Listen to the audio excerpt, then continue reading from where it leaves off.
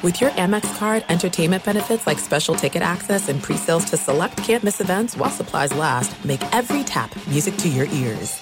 As the #1 audio company, iHeartMedia gives you access to all. Every audience, live conversations, trusted influencers, and the insights and data you need to grow.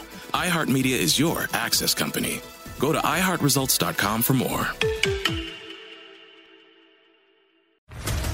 What's up, everybody? This is Stephen A. Smith, host of the Stephen A. Smith Show podcast. Tune in every Monday, Wednesday, and Friday at the very least as I bring you all new episodes that feature the biggest headlines in the world of sports, pop culture, business, and I answer your phone calls and respond to your tweets. You'll hear my unfiltered opinions and straight-shooter interviews with top celebrities and game changers.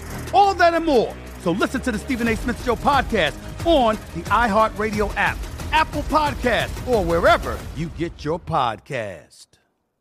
I'm Hannah Storm, and my new podcast, NBA DNA with Hannah Storm, chronicles my 6 decades in professional basketball. From growing up in the sport to becoming one of sports TV's first female broadcasters. Join me as I dig deep into the game's history, unearth some wild stories, and talk to my friends from the world of basketball, from Dr. J to Charles Barkley.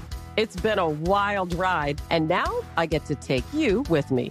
Listen to NBA DNA with Hannah Storm on the iHeartRadio app, Apple Podcasts, or wherever you get your podcasts.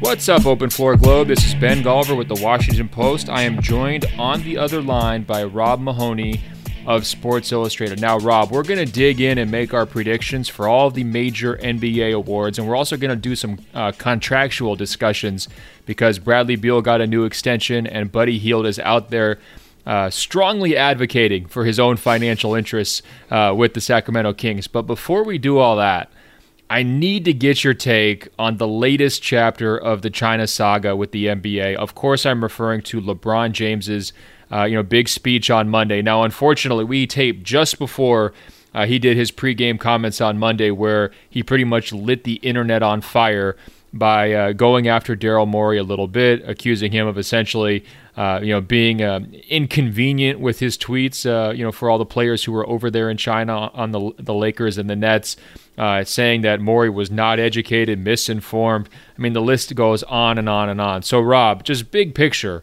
what did you make of LeBron kind of, kicking the hornet's nest, if you will?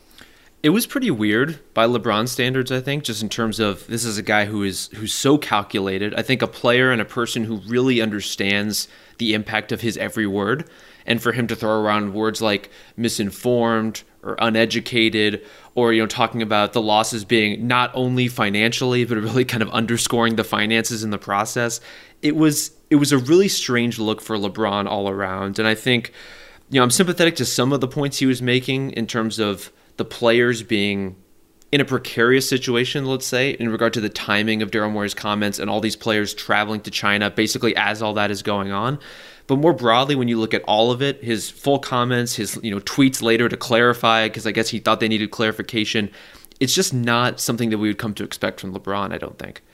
Oh, it's totally out of step. I mean, I think I said previously that this was the biggest mess the NBA had been in as a league since Donald Sterling had to get kicked out for his racist comments. And I think this is the biggest mess that LeBron has been in from a PR standpoint since he told all of his critics during the 2011 NBA Finals that they basically needed to kiss off and that they needed to move on with their lives and they're living empty existences just trying to tear him down constantly.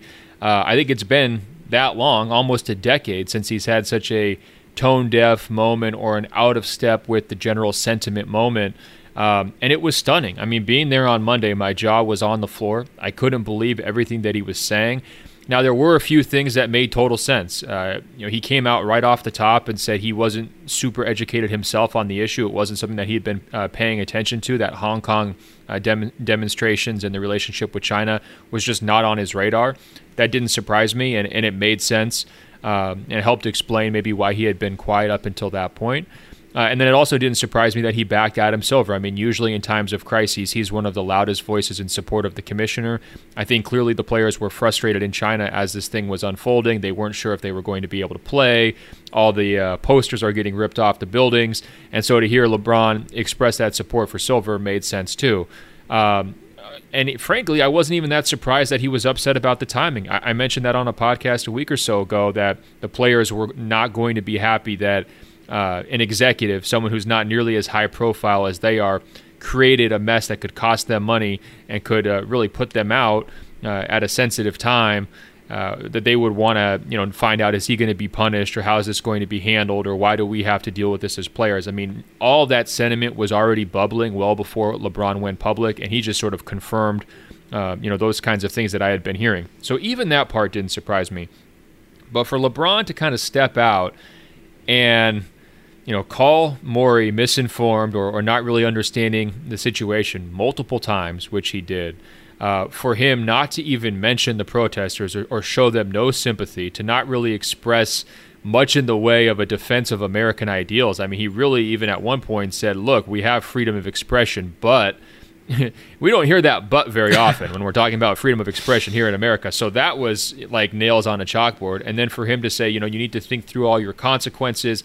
And then even with the follow-up tweet saying, hey, this whole thing could have been done a week later, to me, I understood where the critics were coming from, Rob, because I think a lot of critics say, look, LeBron, if you're going to be leading on social justice issues, which you have for years, you've got to realize that political protest is not meant to be convenient, right? In fact, if we look back through the history of the civil rights movement, it's been its most successful when it's been inconvenient for power structures and political figures, or even countries that are pushing the lines when it comes to human rights violations. Like, that's kind of the point. If you're going to take a stand, it's going to be inconvenient. And for LeBron to kind of dismiss Morey on those terms, I thought his critics were making good faith arguments very well, and I thought they landed. What do you think? No, I think so, and that's where framing it as the problem was the timing of Daryl Morey's tweet.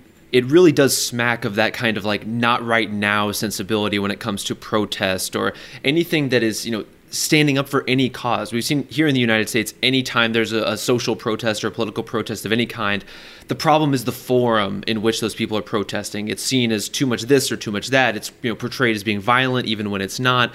You shouldn't be. Well, on that point, like Rob, didn't Kaepernick go through that? Everybody nitpicked how he was going to react during the anthem. Can he stand up? Can he sit down? Who should he do it with? Should everyone else join him? I mean, he went through rounds and rounds of that, hearing from veterans of forward wars and his fellow NFL players and everything else, right? Yeah, and that's even taking into account the fact that the idea, I believe, unless this has been contradicted since, came from a veteran. The idea of kneeling during the national anthem as a sign of protest and at the same time as a sign of a certain kind of respect. And so you're never going to please the people who have power or the people who have financial investment in preserving that power through whatever protest, whatever means you're choosing to employ.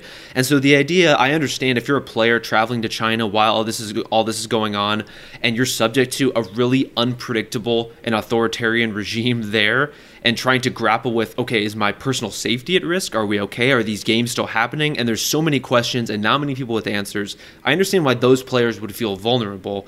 That being said, we're talking about a democratic movement for an area of the world and under Chinese rule that desperately needs it and wants it. And when we're relating that to, are we going to play these games? And are we going to be okay in our 4- and 5-star hotel? Those two things just don't really rate out as equivalent to me.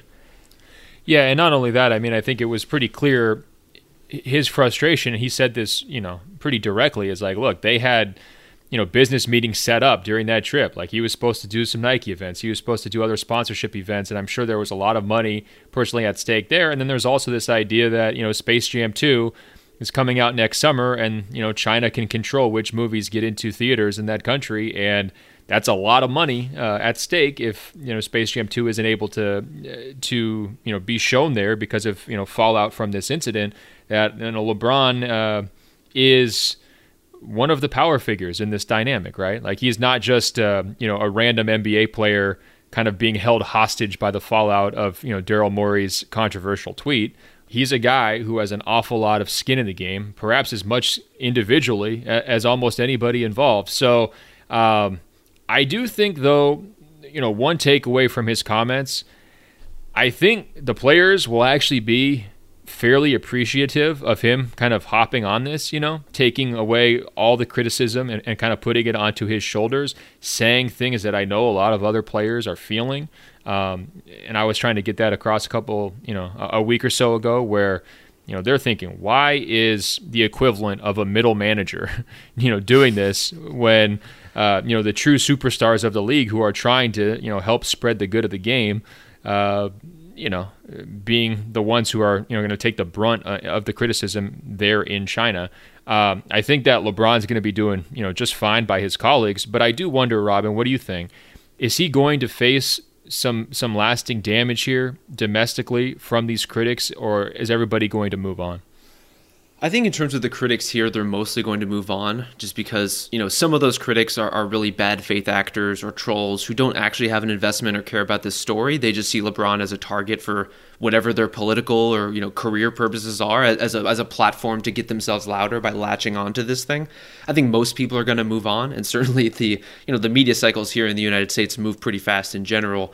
Ultimately in basketball circles, we gravitate towards the sport. We gravitate towards, even if it's a press conference after a game, that has more of a lasting relevance and a stickiness to a player's narrative and a player's career arc than something like this would, this is a huge story and certainly a huge business interest for the league that they're going to have to manage and walk very carefully moving forward. And I think this is certainly kind of a warning shot as far as how big and explosive this whole situation could be. But as far as LeBron specifically, I feel like his career and his interests and his impact are so expansive that this is a small part of it, but it's not exactly, the first or second line of his obituary. Yeah, no one's going to be shocked to find out that LeBron is a capitalist, like he's really an entrepreneurial capitalist, stunning that that's what, one of his highest priorities would be. But I think that a lot of people had really bought into this image of him potentially as the next Ali. And when we're hearing the commentary from the Hong Kong protesters themselves, when we're seeing a lot of the backlash, essentially accusing LeBron of being a communist and siding with China. And I mean, obviously some of that rhetoric is a little bit over the top, to say the least. But I think he maybe does lose, I don't know, for lack of a better term, some woke points here.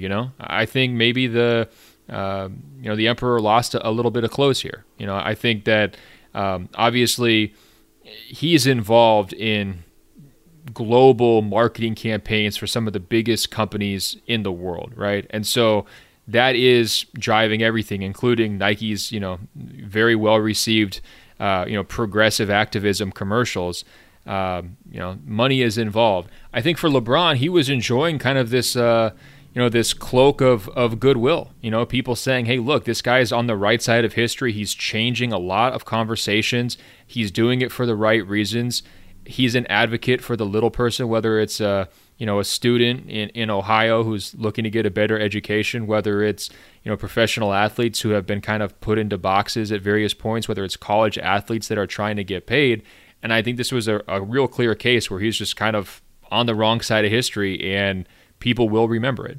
Well, and what a weird asterisk this is for a year and certainly a summer of player empowerment, of the idea that these superstars have so much power in the league, and yet the superstar who has the most power, this, really a power broker, as you put it, in LeBron, he's still a guy who's effectively being muzzled by his interests and his financial concerns, and having Nike in one ear whispering and the NBA in the other ear whispering, and trying to manage this whole situation. It really does kind of put everything into stark relief in terms of these guys are powerful in the NBA and certainly powerful on a world stage as celebrities, but they're still subject to these huge glowering financial interests that are all around them. Did this saga teach you anything new about LeBron? I know you mentioned that you don't think it's going to be maybe the lead of his obituary. And I mean, let's be honest, this guy drives news cycles every single day. And his initial response to this whole controversy on Monday was to come out and just play an incredible game on Wednesday. And, he's tossing, behind the head left-handed passes to wide open corner shooters and, throwing jump alley-oops to the Lakers bigs, keeping everybody involved. I mean, it was a pretty spectacular preseason performance, albeit against, a Warriors team that was, sort of only halfway there and resting Stephen Curry. But I didn't think it was a coincidence that he came out and had, an incredible showing. I think he's, his mentality is just kind of, tweet through it, play through it, Instagram through it. It's like if we have a setback on Monday, that doesn't mean I can't change the story on Wednesday. But I'm curious, do you feel like you learned something about LeBron, or did this change your opinion of him in any way? Well, I mean, I think every high-pressure situation of any kind tells us something about a person, right? It's where they go. It's kind of the ideas and the tenets they flock to. It's where they find a certain level of security and how they look to kind of project, power or calm or authority on a subject, and how they look to kind of reassert the natural balance of things. And I think, it is telling some of the words that LeBron chose. The fact that he chose to, first reach for the, the financial concessions that these players were making and what they had at risk. It's one of those things where LeBron doesn't have to go out on a limb and speak to the substance of what the people in Hong Kong are protesting for, or the intricacies of Chinese politics with Hong Kong or Taiwan or anywhere else. That's not something he has to do, but I did think that he might. I thought it was at least on the table. It was possible that once he got back stateside that he might, stand up for that cause in a different kind of way. And maybe that says more about me than it does him. Maybe I should have known better. Yeah, I mean, we're not asking for a ton here, Stand up for American values. Like when you're saying you believe in the freedom of expression, don't say, but it was inconvenient and poorly timed after the fact, or but you need to consider the repercussions of what you're saying. That just comes off really, really wrong. And same thing with the Hong Kong protesters. Like you're saying, he doesn't have to come out and, say fight for freedom, but he can say, look, like I empathize with people who are engaged in a political struggle, and it's a complicated situation, but certainly my heart goes out to anyone who's a victim of violence.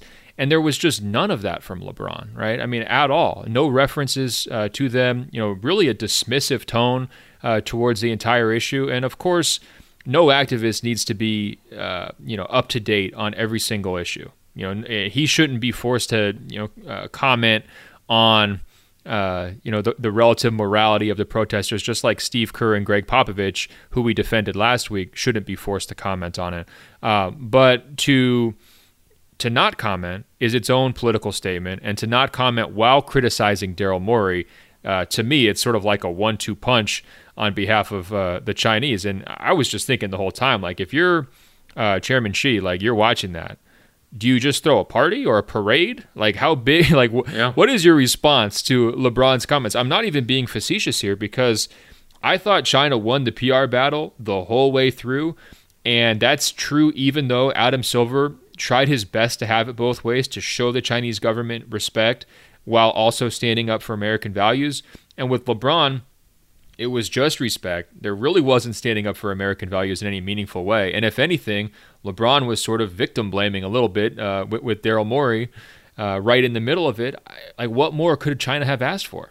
Well, I think LeBron in general in previous situations has come across as, relatively empathetic for a person of his stature and level of fame and stardom. Like, it's very hard to be that level of celebrity and still be kind of a normal human being in some sense. And I think LeBron is larger than life, but has always kind of connected in a humanistic way to some of the causes he's supported. And I think certainly the Chinese government can be very glad that the guy who stepped in front of that microphone was not LeBron the human. It was LeBron the spokesperson, for sure.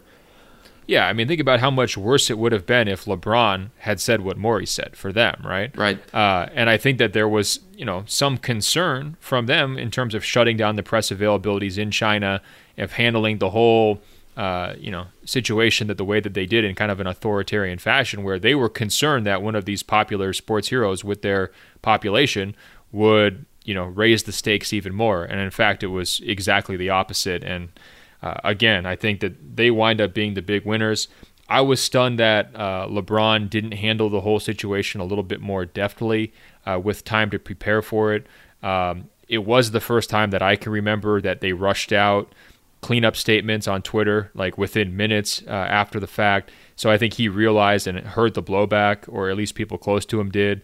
They tried to tamp it down. It didn't really work, but I do think that's a signal that he, of his own lack of care in terms of how he communicated. We've got one question from the Open Floor Globe, and they email us at openfloormail@gmail.com, openfloormail@gmail.com. Charlie writes, has Kawhi Leonard's strategy of remaining quiet worked out well for him, or what? He can now remain completely silent on China and earn endorsement deals from there, no problem. Works out great.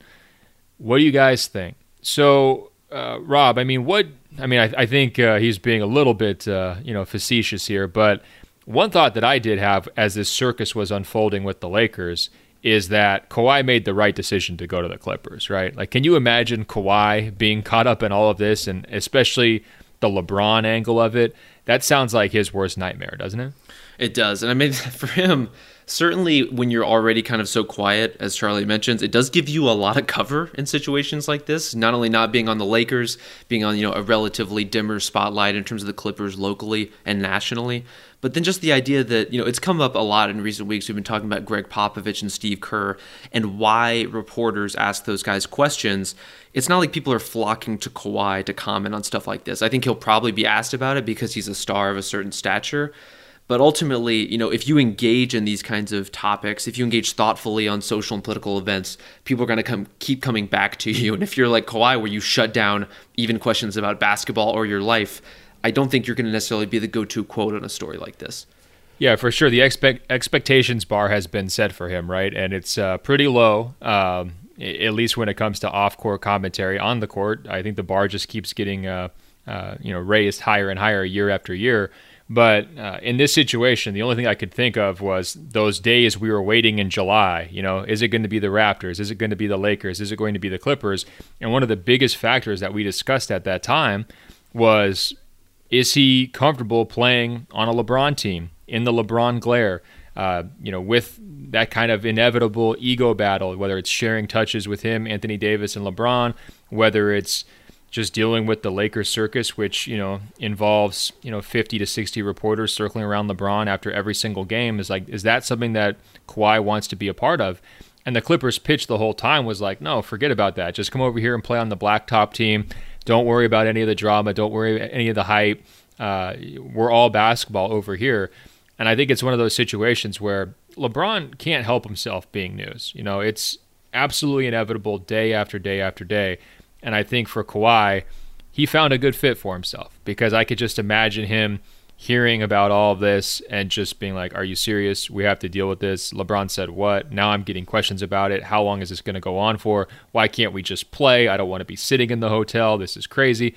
So kudos to him for knowing his own priorities, not giving in to the, potential, greater benefit of playing on a super team Lakers version with LeBron and AD, and setting up what's going to be kind of a fascinating rivalry and contrasting personalities between these two teams. All right, Rob, I think that's enough of China, and hopefully we're not going to have to come back to it again. The only wild card here is Kyrie Irving, who has not weighed in and has been ducking the media for multiple days here. So he's the one guy I think who could probably get us to triple back on this subject. But I do think, lastly, LeBron speaking and kind of hopping on this grenade is something that's going to protect all of the other NBA players who don't want to speak on this topic. They can now just point to what happened to LeBron and say, like, no, hands off. I want to have nothing to do with that. I do think there's going to be kind of a silencing or a chilling effect on the NBA side because of what LeBron said. And, that's a little bit, scary in its own right, given his influence, but I think that's a fact of life. All right, Rob, on to lighter news. Let's break down our award ballots. And if people haven't seen your award picks, they are up on SI.com, so go ahead and check that out. But let's go through the 6 major awards, and I want to hear who you picked and why. So let's start with the biggest one, most valuable player of 2020. Who do you got? I think it's still Giannis again, and it starts from a position of really what has changed, because everything that made Giannis a great candidate last year still holds, only now he's getting deeper into his prime. Maybe he's fleshing out his shooting a little bit. Otherwise, there's some other interesting candidates. I think, Steph Curry is going to have, at minimum, a very different season than he did. James Harden's still there. Joel Embiid could be a great candidate. Obviously, you have LeBron and AD and how they'll kind of jockey through the MVP race as teammates and what effect that has on their voting. But I think Giannis, ultimately the Bucks are still poised to be really, really good. He's still going to be, incredibly central to everything they do and going to put up crazy numbers. So I really don't see why we would move away from him unless there's some kind of specific fatigue or specific case against him as it relates to these other guys.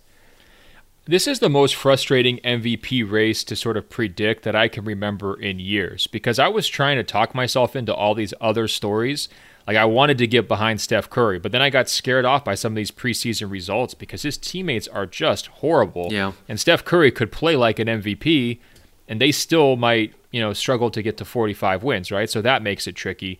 LeBron and Anthony Davis have both looked at times sensational during the preseason, but I have a hard time believing that they're going to be that locked in night to night over the course of 82 games. I think there's going to, whether it's minor injuries or taking a few weeks off here or there, on LeBron's side, from an intensity standpoint, that's a little bit difficult for me to envision.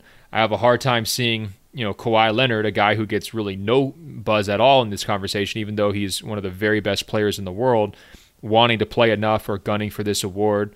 Paul George is already going to miss something like 10 games, so I think a guy who finished in the top 3 last year, you already have to kind of strike him off the list from the top. One guy I gave a lot of thought to was Damian Lillard, but you look at the 3s and 4s and 5s that he has to play with. I mean, to me, these are really rough minutes and rough lineups that he's going to be out there with. I think that brings down Portland's ceiling a little bit.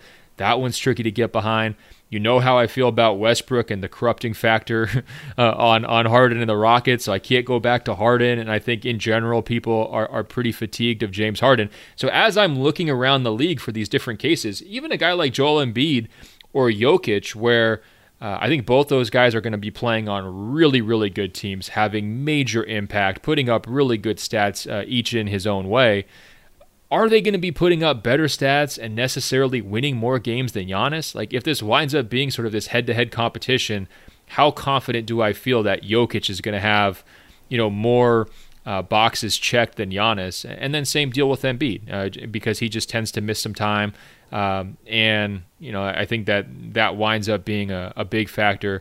If the Bucks and Sixers are kind of in a similar place standings-wise, Giannis is playing more minutes and more games, that's probably going to be a lot of people's tiebreakers. So all of that was a really long wind-up to say that I agree with you on Giannis. And even though everyone's going to make fun of us, Giannis Inc. and all this, I don't know what the other argument is. So I'm curious. If emailers out there, let us know. openfloormail@gmail.com. openfloormail@gmail.com. Who is your most convincing candidate to win MVP besides the favorite? And I do think, Ben, if I can cut in for a sec, I do think that Jokic is a great choice there, because if any of these teams, if we're looking at kind of team success and individual production and total impact, the Nuggets are a team with, so many of these groups in the West have a lot of, whether it's volatility or injury concerns or chemistry issues in terms of new players coming together and not having a lot of continuity yet. The Nuggets have the continuity. They have one clear superstar who's not going to have to split the vote with anybody. And I think they could easily end up getting the number 1 seed in the West. And so if they end up with a Milwaukee-like win total, then I think Jokic is pretty deep into this conversation too. Yeah, for sure. And his advanced stats are going to be incredible. I mean, they were last year. His per game stats will be awesome. The winning potential is definitely there. He doesn't have to worry about, it's not like Giannis is in this big market advantage, right? So it's like Denver versus Milwaukee. There's kind of similar challenges there. So, from a voter's perspective, he's going to be in the mix. I guess I just wonder, will the voters rally around this idea of Jokic as a guy who just plays a game a different way? It's not about his own scoring. It's about his incredible passing numbers. Will they rally around this idea that his offensive impact is so major that it makes up or compensates for the fact that he is not an elite defensive player? Because that's the other tricky part about Giannis. I mean, this guy's a defensive player of the year candidate, all defensive type guy year after year. And so I think a lot of voters are going to say, yes, they both have awesome numbers. They're both great on offense. They're both playing for winning teams. But one of them's an elite defender and the other one's, looks like he's 40 pounds overweight. And that might be unfair and, too superficial on those voters' behalf, but I do think people think that way. Well, I think, the question of who could win MVP is pretty broad this year, and Jokic is certainly in that group. A lot of other guys we've already talked about, from LeBron to Lillard to AD, etc. But the question of who will win, again, as for all these points we've covered, I don't see a reason why you would stray away from Giannis after the year he just had. I'm Hannah Storm, and my podcast, NBA DNA with Hannah Storm, digs deep into the history of professional basketball, along with my own, as one of the first female sportscasters. Now let's get you up to speed on what else happened around the NBA today. We talk to all sorts of people I interacted with, from Dr. J to Charles Barkley, and recap iconic moments. Yes, he's got it. Here he comes. Way rock the baby to sleep and slam dunk. As well as some of the wild stories behind the scenes. We were like, what? What are we in for? The scoreboard crashes before we even tip a game off. Today, the NBA is a global sports and entertainment giant. Players are multimillionaires and cultural icons. Iguodala to Curry, back to Iguodala, up for the layup. Oh, blocked by James. LeBron James. And these stories are about how we got here, both on and off the court. And what's next? Listen to NBA DNA with Hannah Storm on the iHeartRadio app, Apple Podcasts, or wherever you get your podcasts. Let's take a moment to breathe. Deep inhale. Extend your spine. Remain focused on what you're doing. If safe to do so, exhale slowly, leaning to one side. Inhale back to center. If safe to do so, exhale slowly to the opposite side. Find mental health resources at loveyourmindtoday.org. This message is brought to you by the Huntsman Mental Health Institute and the Ed Council. MTV's official Challenge podcast is back for another season. And guess what? So are we. Just in case you forgot, I'm Tori Deal. I'm a 6-time finalist and a Challenge champion. And I'm Anissa Ferreira, and I've been gracing your screens for the last 2 decades. I am a veteran challenger and Challenge All-Star. And speaking of All-Stars, All-Stars 4 is finally here. I'm going to be honest. I literally thought this day was never going to come. Well, the Challenge gods have answered our prayers, and we're going to be right here along with you fans, covering every episode on the podcast. And this season takes it to a whole new level. Old school legends, modern power players, redemption seekers, and ex-lovers are all competing in Cape Town, South Africa for the prize of $300,000. Anyone can win, relationships matter, and only one All-Star will claim the title of Challenge champion. Listen to MTV's official Challenge podcast on the iHeartRadio app, Apple Podcasts, or wherever you get your podcasts. The Nikki Glaser Podcast. Her roast of Tom Brady stole the show. Now she's talking about it on the latest episode of the Nikki Glaser Podcast. I said, tell Tom Brady that I'm the Tom Brady of roasting. Lots of people roasted the GOAT, but only Nikki is still being talked about. Every time I refresh my DMs, it's 14 blue check marks of people I didn't even know who knew me are writing like paragraphs to me. Hear that in all episodes of the Nikki Glaser Podcast on America's #1 podcast network, iHeart. Open your free iHeart app and search the Nikki Glaser Podcast to start listening. All right, after that boring discussion of our favorite player, what about Defensive Player of the Year? Where are you at on that? I'm thinking Joel Embiid, and it's kind of a combined case of an elite interior defender who historically that's the kind of player who wins Defensive Player of the Year, and then you also have a guy who could just be the best defensive player on the best defensive team because the Sixers are so stacked on that end with so many smart, long, versatile defenders that they could get kind of a team recognition by giving that thing to Embiid. I like that one. I'm going to go a slightly different direction. I'm picking with my heart rather than my head. This is what I want to see happen. I want Anthony Davis to win Defensive Player of the Year. I think that's the best possible narrative that we can get from these Lakers. I think he's been a legit candidate multiple times during his career. He's an incredible highlight defender for sure. I mean, some of the block shots that he gets, the ground that he covers, athletic plays that he makes. But I think it's really about discipline, team context, covering up for some weak, points in their rotation of guys who aren't necessarily elite level defensive guys, and then also just changing a culture. I mean, ultimately, that's what I want to see from Anthony Davis. I want to see a renewed commitment to winning, a renewed willingness to do all of the little things now that he's on this big stage. And I think the hype factor for him can definitely help. I mean, I can already feel it around these Lakers games, people getting really, really excited about the results on the court and rediscovering what an incredible player that he is, because he's on a much bigger platform. So to me, it's the story I want to see, and I wouldn't be surprised at all if the LA hype machine is able to kind of like push him in some of these categories. And there's also the factor that LA was just average defensively last year, right? So if they're able to somehow move into the top 10 or even the top 8, it will be easy to sort of give him the credit for that. Whereas, some of these other teams, maybe especially like the Jazz, right? Like Rudy Gobert can turn in another incredible defensive player of the year worthy season, but it doesn't have that easy narrative, the turnaround or the big boost narrative that, somebody like Anthony Davis would be able to benefit from. Well, you mentioned earlier that, when you have LeBron as a teammate, everything he says becomes a story, and it's kind of irksome in its own way. But the flip side of that is if LeBron tells people that you're a defensive player of the year candidate, which he kind of already has alluded to, and I'm certain he'll be kind of parroting that throughout the rest of the season. If there's any truth to it, you kind of become one by default. And I think, Davis has played on some uneven defensive teams, but one of the consistent themes is when he's on the court, those teams have been quite good defensively. It's just a matter of who's on the court with him and can he sufficiently lift up all those other players. But there's really no question that individually he's a really spectacular defender. What about most improved player? I like my answer for this one. I think it might excite you, but who you got? Ooh, I almost want to go to yours first, but I've got Jonathan Isaac for mine. I feel like he's one of these guys who, you look around the league and he just feels like he's on the cusp of something, and I don't quite know what that something is yet. All right. Are you falling into Pascal Siakam Jr. territory here, though? I'm not. Is it a little bit too obvious? I mean, come on. You see Pascal win it and you want to just replicate the same model. Is that what's happening? God, Jonathan Isaac wishes he could replicate that model, but it's so tough with these guys who don't control the ball a lot to kind of come along in their first few seasons. I think there's just a longer period to kind of figure out if you're not a guy who can just kind of park on the perimeter and shoot, and you're in an offense that isn't necessarily amenable to just constant movement or cutting or dribble handoffs and stuff like that. There's a really fine line to walk for guys like Isaac. And I think he's starting to figure it out. He's also working from a really reasonable place where he improved a little bit last season, but it's not like he blew up so much that now winning most improved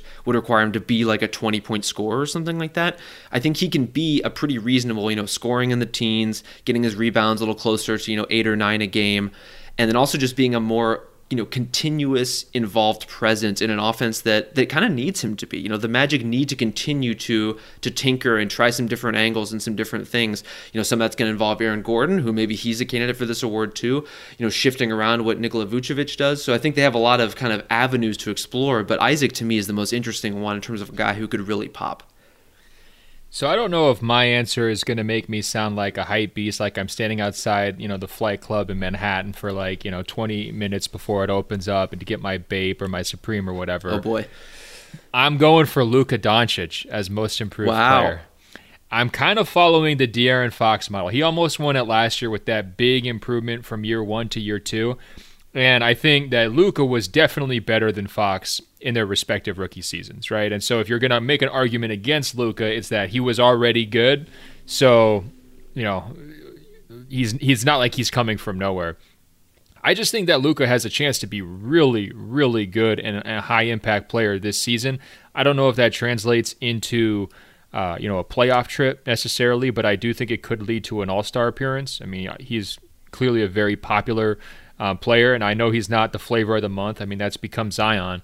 But, I think that his style of play, his moxie, the numbers that he's already capable of putting up all help. I love that he committed to his body this summer. I think he's looked really impressive during flashes of the preseason, and he's got some real help. I think that Porzingis is, the NBA's most obvious forgotten man at this point. He hasn't played in an NBA game in 20 months, which seems insane given how fast some people come back from injuries, major injuries, given the modern medical technology. To me, I just think, Luka's ready to take a big step forward. It's a little bit like Giannis, just slightly later in his career where he was like a most improved player candidate almost like 3 years in a row, where, he just keeps blowing people's mind with what he's able to do. But something says to me Luka's going to have a special season, and then people are going to want to find a way to kind of reward it, and this could be one way to do that.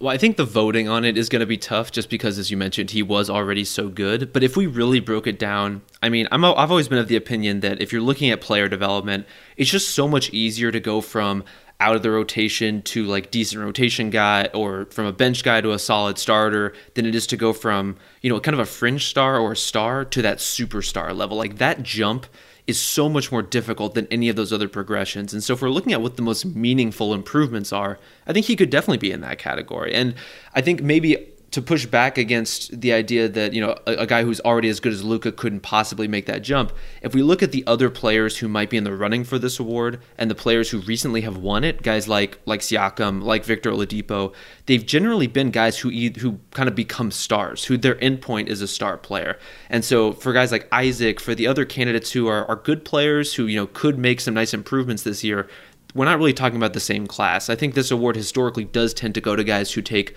big scoring jumps and overall kind of big jumps into the higher tiers of the league.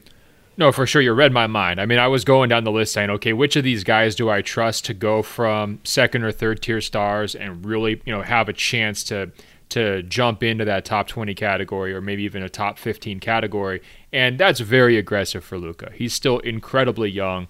But we know about the polish to his game. I think the weight loss is definitely going to help him. We know he's going to have all the opportunity in the world in Dallas to put up crazy numbers. I just think the table is set pretty well for him. And when you're looking around at similar guys, in that same age range, I'm betting on him before I'm betting on a lot of these other guys. All right, I mentioned his name earlier. Do we need to discuss Rookie of the Year, or are we just going to mail the trophy down to Zion in the Big Easy right now? Yeah, let's go ahead and pack it up and ship that thing out. Is that overreaction to the preseason, Rob? Because I'll tell you what, I've been watching these Pelicans preseason games like they're appointment television. As soon as I see the Zion tweets come across Twitter, I'm in every single time. They do not disappoint. They've been super fun to watch. He's been way better than I expected out of the gate. I thought there was going to be some stumbles, some adjustments. I thought he was going to be good, but he's been certainly a lot better than good. Now, I heard the guys formerly known as the Starters, now they're called No Dunks Inc. They're already starting, Rob, Zion for All-Star campaign as a rookie. Are you ready to go that far? Well, I think Skeets even, floated the idea of Zion for MVP as one of the rare rookies who could kind of get into that conversation. And I mean, that would require the Pelicans to be pretty damn good, but it's crazy that it's not completely outside the realm of possibility. I think All-Stars, I think that's in the running. I think we're going to be talking about him potentially, as one of the... All right, let's pump the brakes here. Skeets, you're a little too drunk on maple syrup up there in Toronto, okay? We're not going to put Zion into the MVP conversation quite yet. But I think All-Stars starter, if you have the fan vote and a really impressive, start to the season from the Pelicans, it's not out of the question. And All-Star, even in the loaded Western Conference where those spots are pretty tricky to get, I mean, like gun to your head, would you say he could be an All-Star this year or not yet? I think he will, and I think the starter is kind of the avenue to get there. But with the fan appeal, because if anything, I think maybe this is a little bit of nostalgia talking for me, but like one of the things the NBA hasn't had recently is that Blake Griffin-like effect when he was a rookie, which, as you mentioned, the idea that the Pelicans are kind of appointment viewing now, that all of a sudden everyone is going to be watching Zion all the time. And like the combination of the interest he draws, the fact that people are going to be tuning into those games and like it's going to be such an event. I think there's going to be a lot of justification, fair or not, for the idea that he is this great transcendent talent already. And we'll see how much that lines up with the reality. But I think the interest is certainly there to kind of get him into that game. What is the largest vehicle that Zion could jump over during a dunk contest? I mean, do you think he could clear a Hummer? Or he doesn't even necessarily have to clear it because he could probably just go through a Hummer if he needed to. Like push came to shove, if those two things hit head on, I'm more worried about the Hummer than I am about Zion. No, I love the Blake Griffin comparison. I think from a numbers standpoint, everything that Blake did as a rookie is on the table for Zion, even though he's younger, because Blake spent a little bit more time in college and also had the knee injury right out of the gate. So I think that's a great comp from the buzz factor. I mean, people forget about young Blake. I mean, first of all, they like to nitpick that dunk contest. That dunk contest from Blake was unreal. Being in the building for it, one of the best. I mean, until Aaron Gordon and Zach LaVine came along, that was the best dunk contest I had. It was a little bit hokey, I will grant you that, but it was quite the show.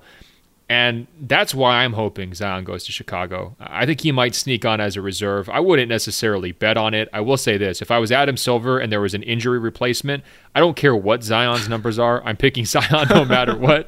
It's almost like when David Stern just put Jeremy Lin in the rookie-sophomore game just unilaterally, that 1 year. But with all that being said, it's definitely his Rookie of the Year award to lose. We can agree. Totally. Okay, we both picked him. Another boring answer. Let's get to sixth man, because I like my answer on this one too, and I know it's different than yours, but you tell me yours first. Well, I think this is an especially weird year for sixth man because Lou Williams, normally we would just kind of give him this award or pencil him in for it, and he's just going to be a little less critical to the Clipper offense this year in a way that I think his numbers are going to drop a bit. I think he's still going to be really important. They still need him, certainly, with, if Kawhi's going to miss any time, we know Paul George is going to miss some time. He's going to have to step up for them, but is he going to be as, compelling a candidate for that award this year relative to, I think, some other pretty credible ones? And to me, I look at a guy who's kind of an analog in a lot of ways to what Lou does in Spencer Dinwiddie, who produces, not to quite the same extent that Lou has historically, but is, really important to what their Nets are doing, can play both behind Kyrie Irving and then with him. I think he's just going to be so important to what Brooklyn does that he's going to kind of get into that conversation in a different way this year. He's a really underrated player.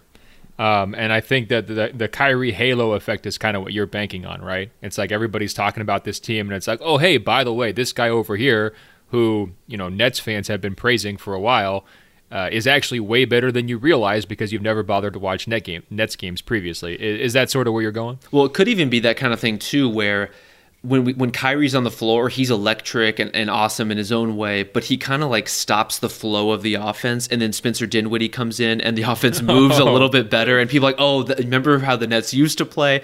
And I say that, even though Dinwiddie is, part of the reason he's good is because he's a really good isolation player. He's certainly not immune to that. But I do think there could be a little bit of that factor in terms of what people don't like about Kyrie, they're going to see when Dinwiddie's on the floor running the show for kind of the way the Nets used to play.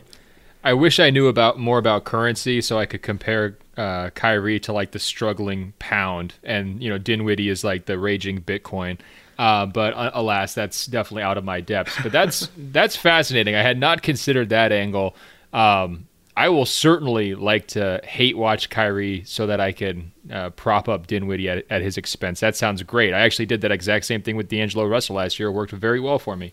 My pick is one of Lou Williams' teammates. And I think your point on Lou Williams is a very good one. So much of why he won last year was the takeovers in the fourth quarters, the clutch moments, big shot after big shot. And then also just like, I think he had a 50-point game. I mean, there were some real explosions from him last year.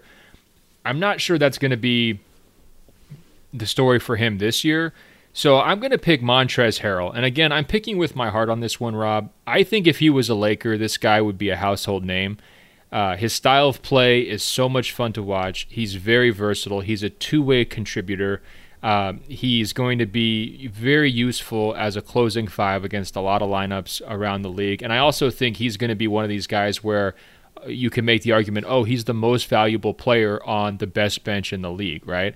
Now, Doc Rivers has talked about using all sorts of different lineups, so that could kind of put a wrench in my plans. But I think ideally he is pretty committed to using Montrezl Harrell off the bench for most of the season, if at all possible.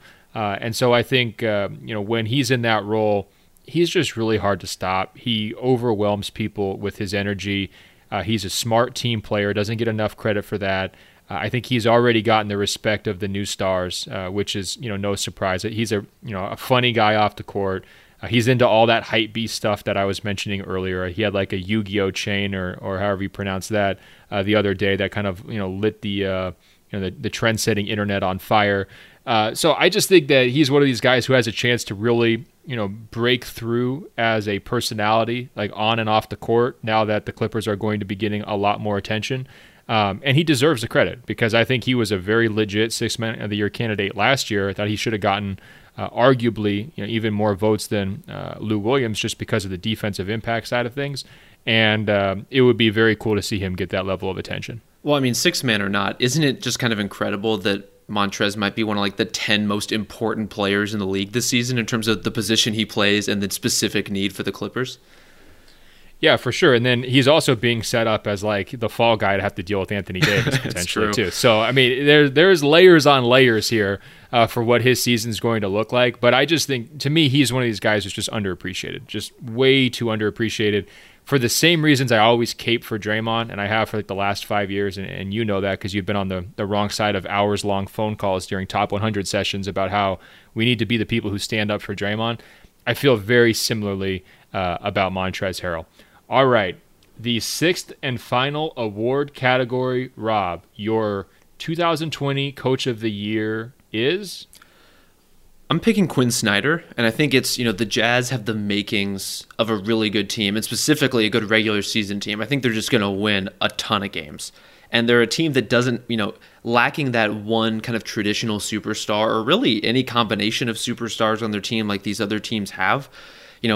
Mike Conley is going to be responsible for some of the improvement. Bojan Bogdanovic, obviously, like those are great players to add.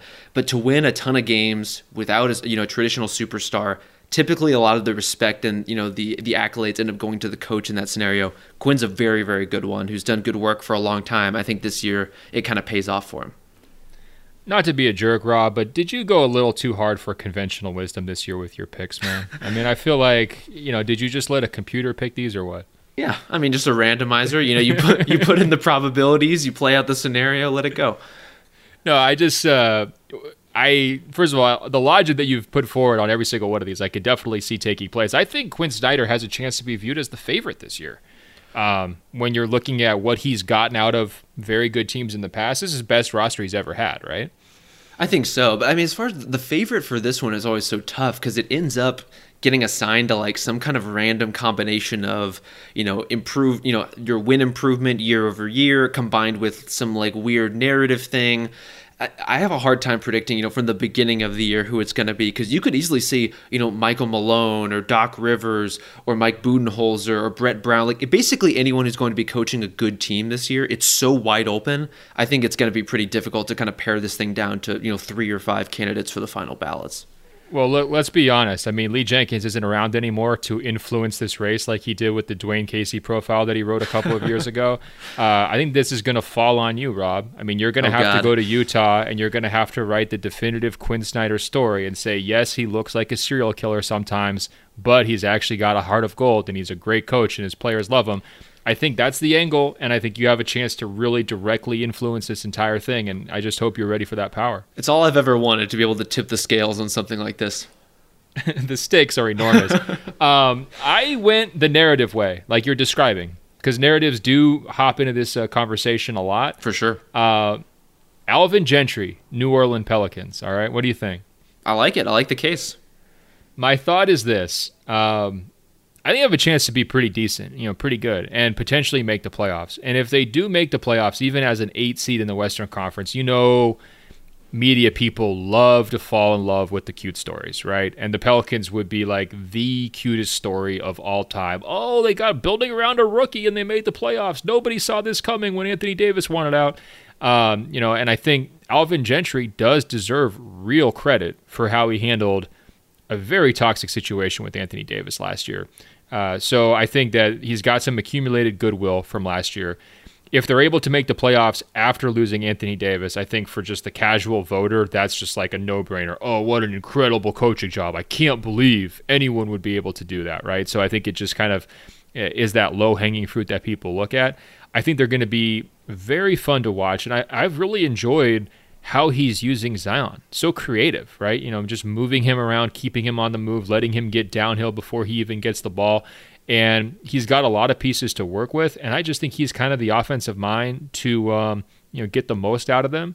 And so, from that standpoint, I also think he just gets along with a wide range of personalities too. And I think that David Griffin has done a really nice job of getting good locker room guys, whether it's Redick, Derek Favors, kind of the list goes on. I mean, he's clearly very culture focused, and I think that that's a really good match with Gentry. And so, to me, they're set up very nicely to kind of be America's darling here a little bit, and I think that could be one person who would benefit from that would be Alvin Gentry. The other one, of course, would maybe be David Griffin in the Executive of the Year race, depending on how things shake out.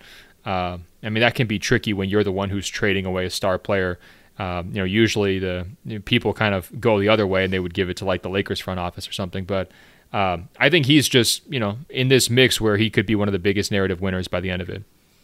No, I think so. I mean, the case you laid out is really like NBA media catnip in terms of the pace that the Pelicans are going to play, the fact that they have Zion. How cynical do I sound right now? I mean, really, like I'm not even making real picks. I'm just trying to like prognosticate based on very low, very low expectations for my colleagues. Well, I love how you even did like anonymous media member voice as you were like gushing about the Pelicans. It really is true to form.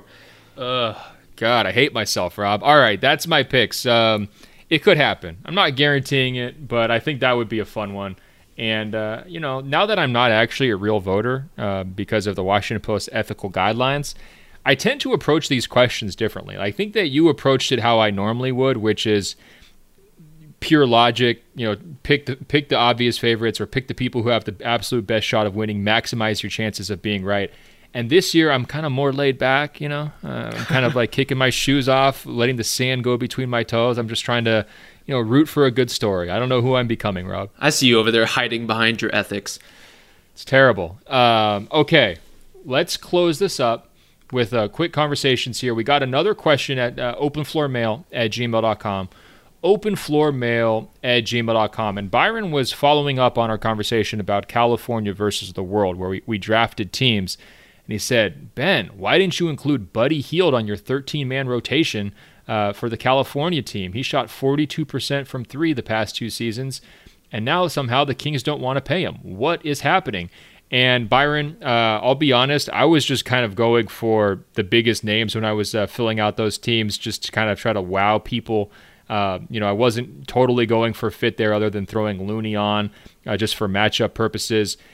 Gun to my head, do I want Buddy Hield or a guy like D'Angelo Russell? You're probably right. I would probably prefer Buddy Hield. But you also look at, the California team. I mean, how much wing talent do they already have? Is Buddy really going to be sneaking onto the court when you're dealing with the likes of, LeBron and Kawhi? I mean, it's not exactly a position of need here, although, of course, you can never get too many shooters. Rob, Buddy Hield wants $110 million, and the Kings want to give him $90 million over 4 years. What do you make of this? If you were Buddy Hield's agent, would you be pushing this as hard as they are in the media, saying, look, if you don't pay up, we're going to try to go somewhere else? I mean, I'd push it however you can, because, the reality is that Buddy is going to get paid. The 2020, the free agent class he's walking into is just not good enough to sufficiently satisfy the market, and so someone is going to pay him. It's just a matter of, can the Kings, which I think it's understandable in their situation, why they want to kind of pare this number down, can they get to a more reasonable number than what someone's going to offer him in restricted free agency? Because Buddy is really good. And when you look out there, if we're assuming, Anthony Davis is likely to stay with the Lakers, the Raptors are probably going to bring Siakam back. Kyle Lowry already extended his deal. Karis LeVert already got his deal. So unless you're really into the idea of Gordon Hayward or Goran Dragic or somebody like that, this really does look to be, in terms of a free agent class, it looks to leave a lot of teams really wanting. And I could see somebody throwing a lot of money at Buddy. And so I think he's coming at it from a pretty reasonable place, saying, look, this is the number I want. I'm already really good. Maybe it's not in the Kings' best interest to ultimately give it to him, but you kind of are the contract you can get. And so is he a max player? I mean, yeah, if he can get that offer from somebody. Yeah, I guess, in a vacuum, is he a max player to me? The answer is no. Okay, I'm not the world's biggest Buddy Hield fan. I know he's made a lot of progress these last couple of years. The three-point shooting is outrageous, like Byron mentioned. It's really, really good. I think the only player in the NBA who shot a better percentage on threes and shot more and made more threes per game than Buddy Hield last year was Steph Curry, right? So he's in absolutely elite company there. The defensive stuff, I don't think it's ever getting solved. This whole age question, now he's 26 and he's coming out his 4th year of a rookie contract. To me, he's basically who he is. I don't see a lot of other major upside there. Usually in that second contract, a lot of what you're paying for is untapped potential. And I think just because of Buddy's, strange age situation, where if people don't know this, he basically lied about how old he was, coming into the NBA, and they had to kind of correct it after the fact. That part of it scares me a little bit, because I don't think the player we saw last year is worth 110 over 4. Now, you're right to bring in the context of the actual market, right? Because not only is there a team out there who just doesn't have a shooter who would be willing to pay that, and we saw this happen a few years ago with a guy like Alan Crabb, where I think he's a less established player than Buddy Hield by far, and yet he was able to cash out a major contract in restricted free agency just because that's such a glaring need for a lot of teams. You also have just Sacramento's own history, right? And Buddy was alluding to this, but he's like, in his post-game press conference the other night, he says, when's the last time they got a good free agent? And there was just crickets because, they never get good free agents. And it was funny to me because they had just signed a bunch of free agents this summer. So he's just like shots fired at Corey Joseph, I guess. Right. And Trevor Ariza and all these other guys were looking around like, what do you mean they've never signed a good free agent? But if he had wanted to continue, Rob, he could have kept going. He could have said, look at some of these deals that Vlade hands out. Like, look how much he paid Harrison. This guy's just handing money out. Why is he going to get cheap when it comes to me? And, that context matters. I think that it's very important and something that we don't talk about enough. The contracts in your locker room have to line up with who's doing the work, or you're going to have beef. You're going to have drama, right? It's just a fact of life. If this guy over here is making 20, you're making 16, or they're only offering you 16, and you're doing more work than him, and you're contributing to more wins, you've been there longer, you're going to be mad about it. That's just how it works in the NBA. And I think from Buddy's standpoint, I think has a lot to do with where he's targeting that number that he wants. Because, you look around that locker room, there's guys who are definitely overpaid.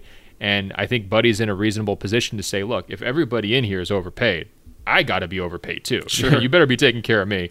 And, I think that's the tricky part with, some of these executives who are maybe, like not top 10 at their position, right? If you make smaller mistakes, those can compound on the big ones. Well, I think this is the real kind of first gut check moment for any young team is when you have to start paying the young guys real NBA money. And not only is that, you have to kind of price them out and try to gauge the market and understand what they're worth and offer something fair that won't offend them, but you also don't want to overcommit to them. And then you have all the locker room dynamics you described where some young guys are going to get paid before other young guys. And what does that cause in terms of, shifting the dynamic of the locker room or causing certain resentments? And whenever you dig deep into this stuff, all I ever come back to is like, how did, maybe the miracle of Steph Curry in a lot of ways is the fact that he was so underpaid for so long and was just kind of cool with it, knowing that eventually he was going to get his money, but really played out an under-market deal for a long time, and it never was ever an issue.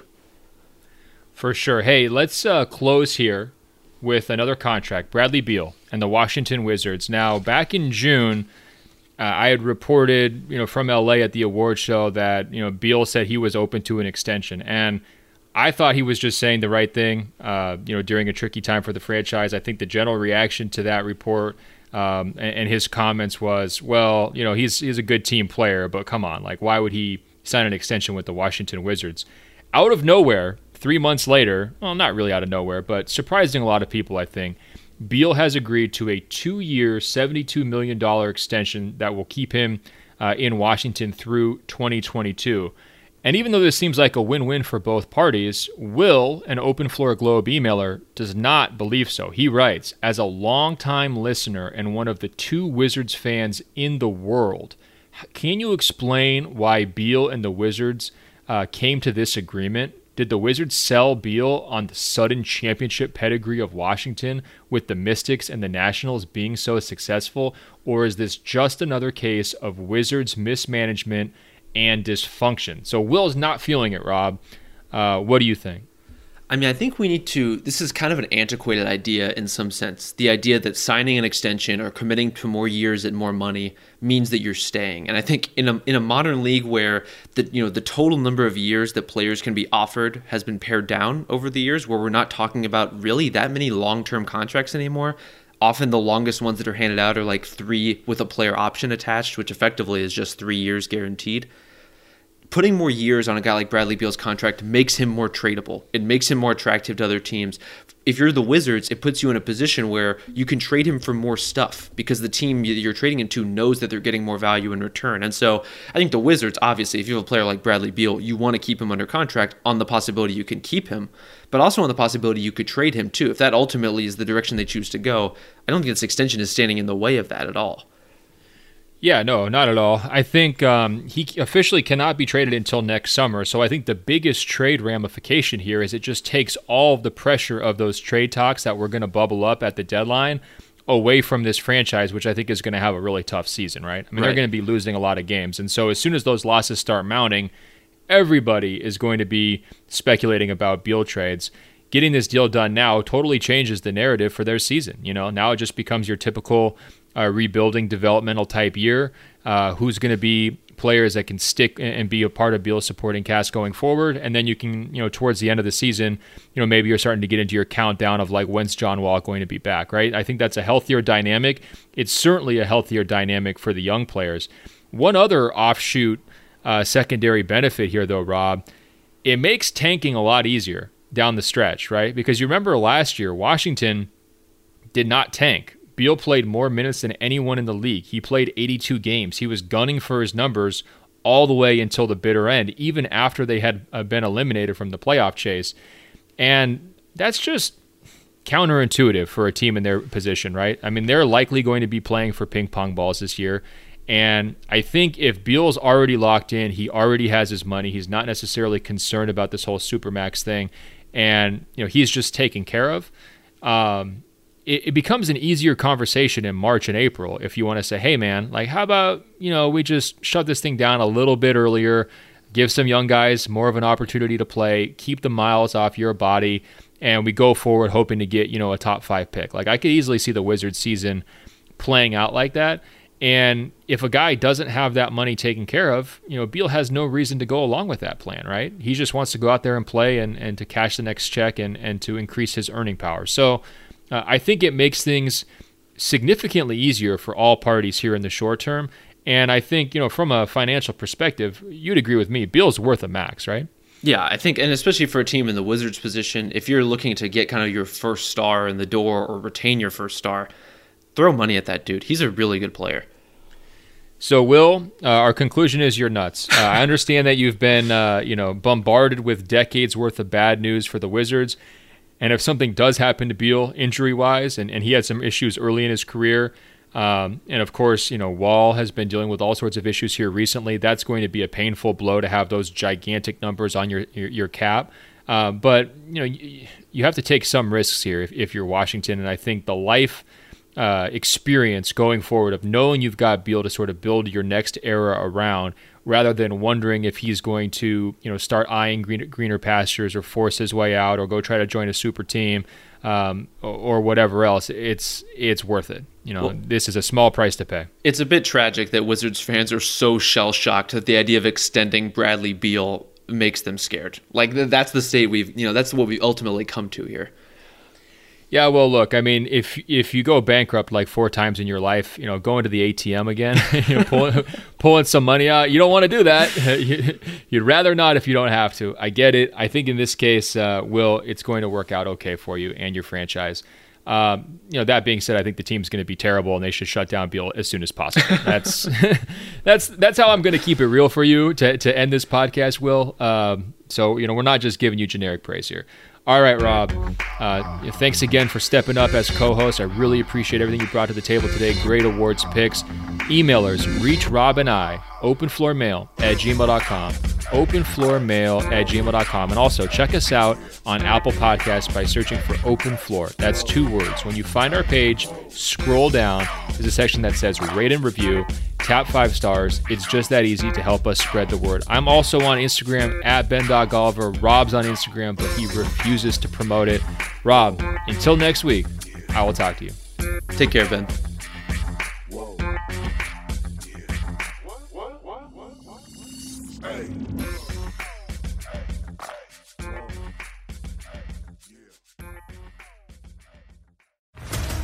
What's up, everybody? This is Stephen A. Smith, host of the Stephen A. Smith Show podcast. Tune in every Monday, Wednesday, and Friday at the very least as I bring you all new episodes that feature the biggest headlines in the world of sports, pop culture, business, and I answer your phone calls and respond to your tweets. You'll hear my unfiltered opinions and straight-shooter interviews with top celebrities and game changers. All that and more. So listen to the Stephen A. Smith Show podcast on the iHeartRadio app, Apple Podcasts, or wherever you get your podcasts.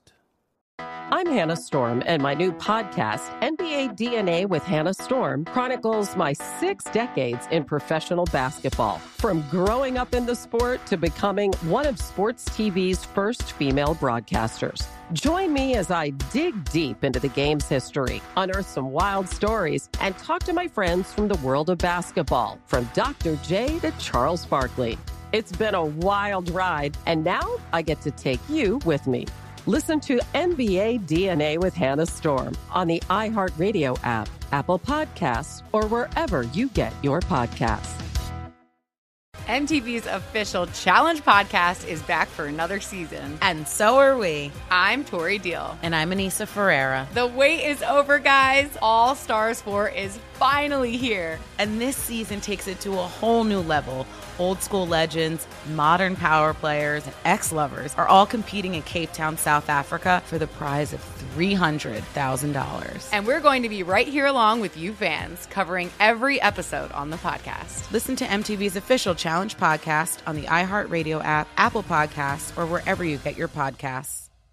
My simple solution to the problem was remove people from the scene and help them feel safer. In response to attacks against Asian Americans, Maddie Park raised over $250,000 to donate cab rides to the Asian community. There is so much more work to be done. We really need to come together and tackle this issue as a community. Support the Asian community. Learn how at lovehasnolabels.com. Brought to you by Love Has No Labels and the Ad Council.